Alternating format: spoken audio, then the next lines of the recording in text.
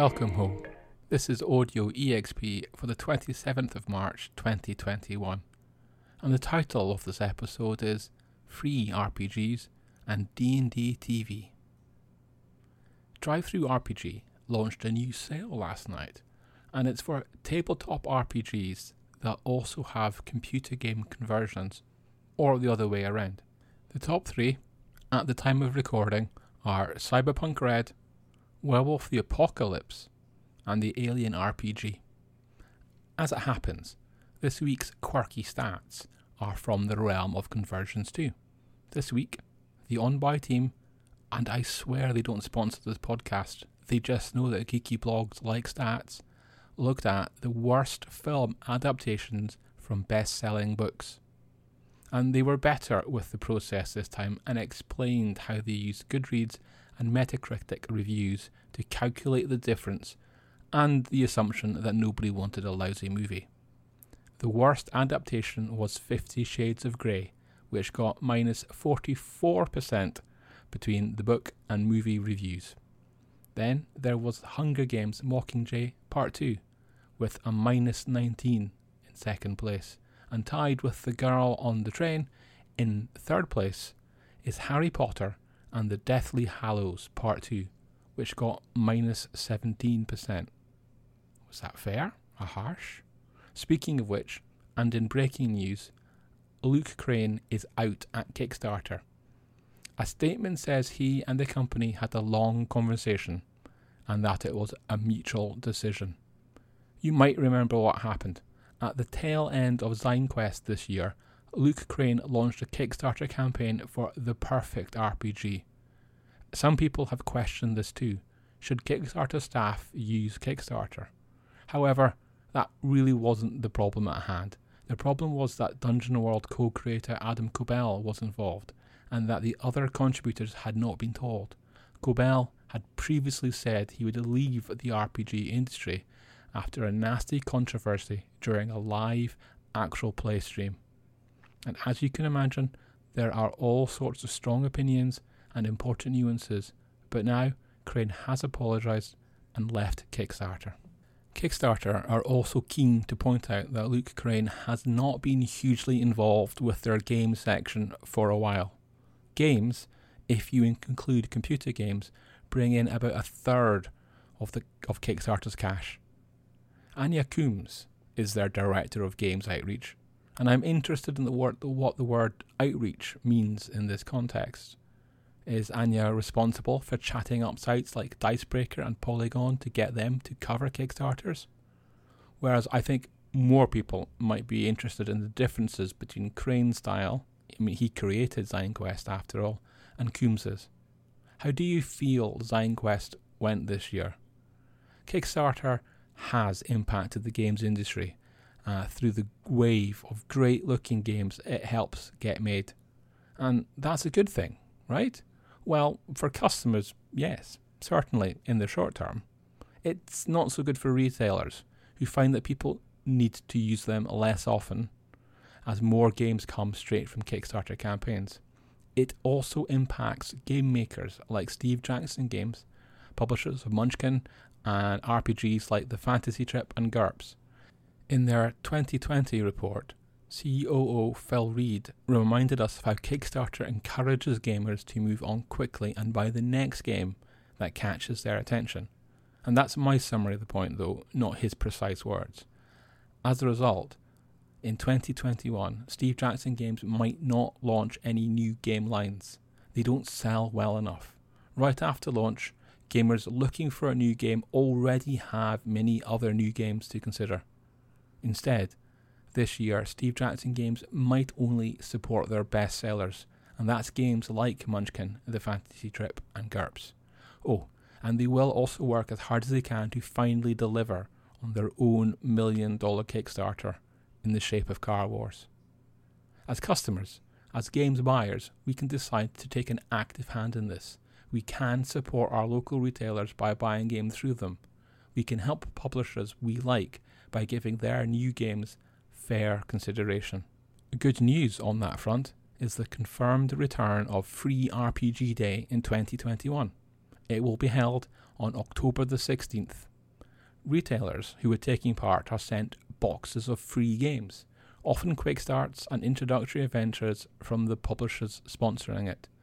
The idea is that if customers who make the effort to visit get rewarded with a freebie, providing stocks haven't run out, that freebie might persuade them to spend money on that RPG franchise later on.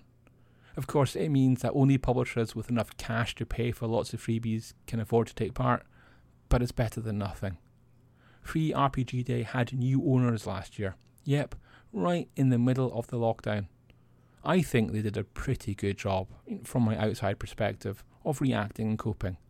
But I hope 2021 is more straightforward for them. There are some freebies that I can talk about right now. The award-winning and family-friendly Hero Kids is free from Drive-Thru RPG until April the 1st. And British publisher Modiphius has lots of news this week, so let's go there next. The first is a freebie too, and that's the Star Trek Adventures Klingon Quick Start. The Star Trek Adventures RPG has been bobbling along, but it looks like the Klingon-centric and core rules alternative book has done well enough to get its own quick start. And you can grab that at Drive-Thru RPG or from Modiphius themselves. Modiphius also have a 2D20 Fallout RPG on the way, and that's in addition to their Fallout Wasteland Warfare game. And they've launched a video trailer for this week. I think that means we're rapidly approaching a publication date reveal or something similar. In an accompanying blog post, Modiphius revealed some interesting PC options. You will be able to play as a Brotherhood of Steel member, as a ghoul, as a Mr. Handy, yes, one of those floating robots, as a super mutant, and a survivor and a vault dweller too.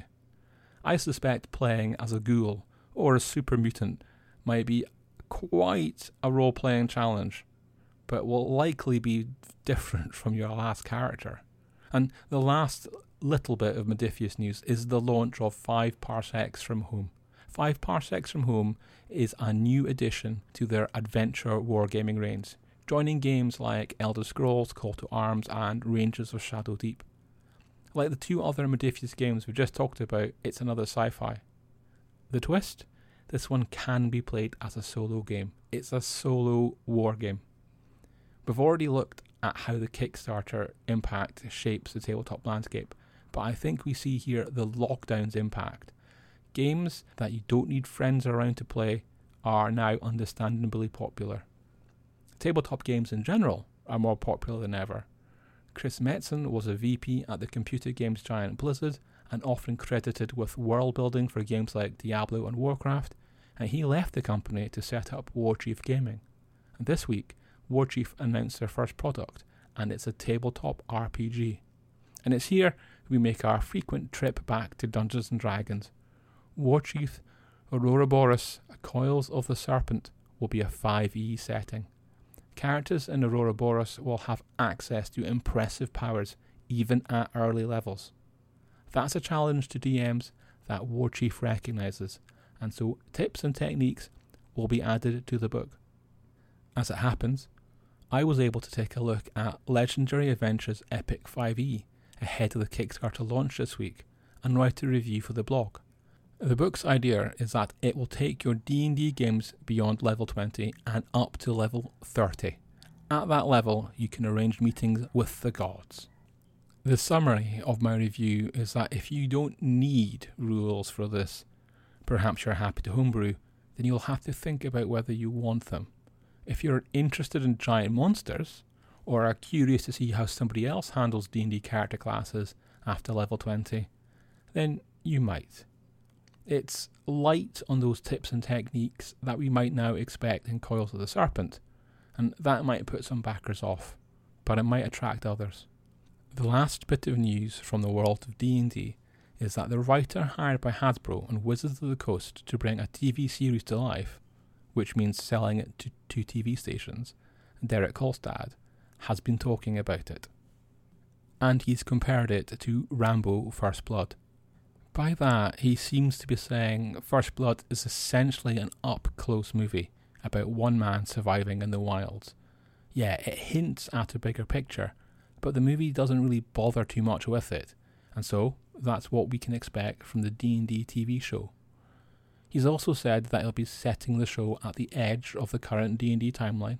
I know there's no such thing because in 5e there's no default D&D setting, but that does mean we can rule out the events of yesteryear in all the official D&D settings.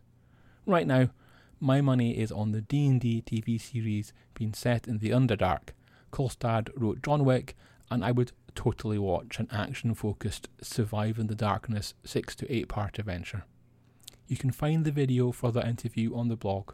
Links are in the show notes. And shall we stick with the small screen for a bit? Yeah, let's do that. There's an incoming wave of anime trailers as the new season starts. I'm going to look at doing 2 trailers a day, no more, on the blog for a while. There's plenty to talk about, but in the interest of time, let's just pick Mureko-chan.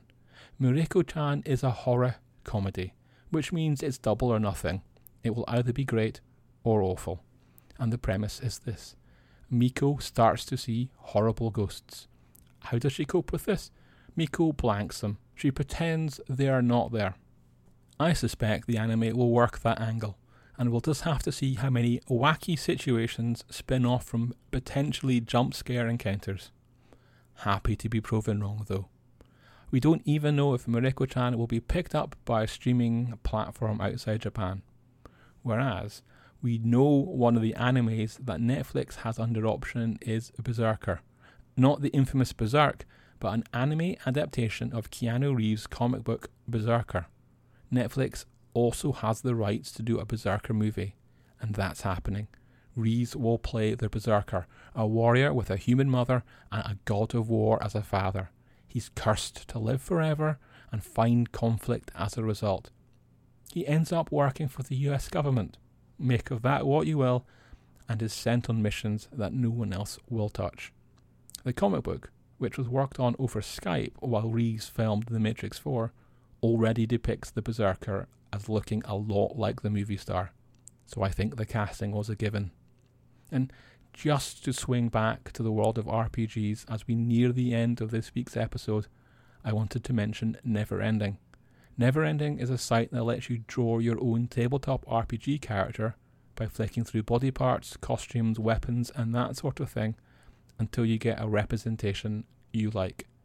There's a Kickstarter on right now to help the platform grow, so you can get some deals there, but the future looks pretty good.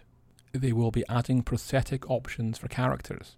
Now, whether this is a representation issue for you, or just because a magic-powered metal arm looks badass and you want it for your character, I see no downside to the option. There are 2 bundles worth talking about this week. The first is at the Bundle of Holding, and is a way to get lots of the OSR game Astonishing Swordsman and Sources of Hyperborea. The second is one that I'm finding it very hard to resist, but I must save my money, and that's a humble bundle deal with Boom Studios that offers over $540 worth of their comics for just $20 or so. And if you don't have money for a bundle, didn't like any of the freebies mentioned above, can't wait for free RPG Day, then my recommended plan B is for you to enter Geek Native's latest competition. I'm giving away 5 copies of Welcome to Professor Elemental's Garden of Escapades. That's a lasers and feelings inspired tabletop RPG full of whimsy and about the quirky steampunk chap hop singer Professor Elemental.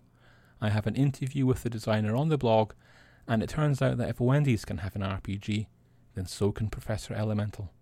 Lastly, it's near the end of the month, so this is the last call for Geek Native's patrons to vote in the RPG Publisher Spotlight. The 5 candidates for April are Other Stuff Games, Micro RPG, LPG Design, Insight Entertainment, and Nightfall Games. On that note, let's wrap there, so please keep safe and pop into the Discord server if you want to chat, and we'll see you next week.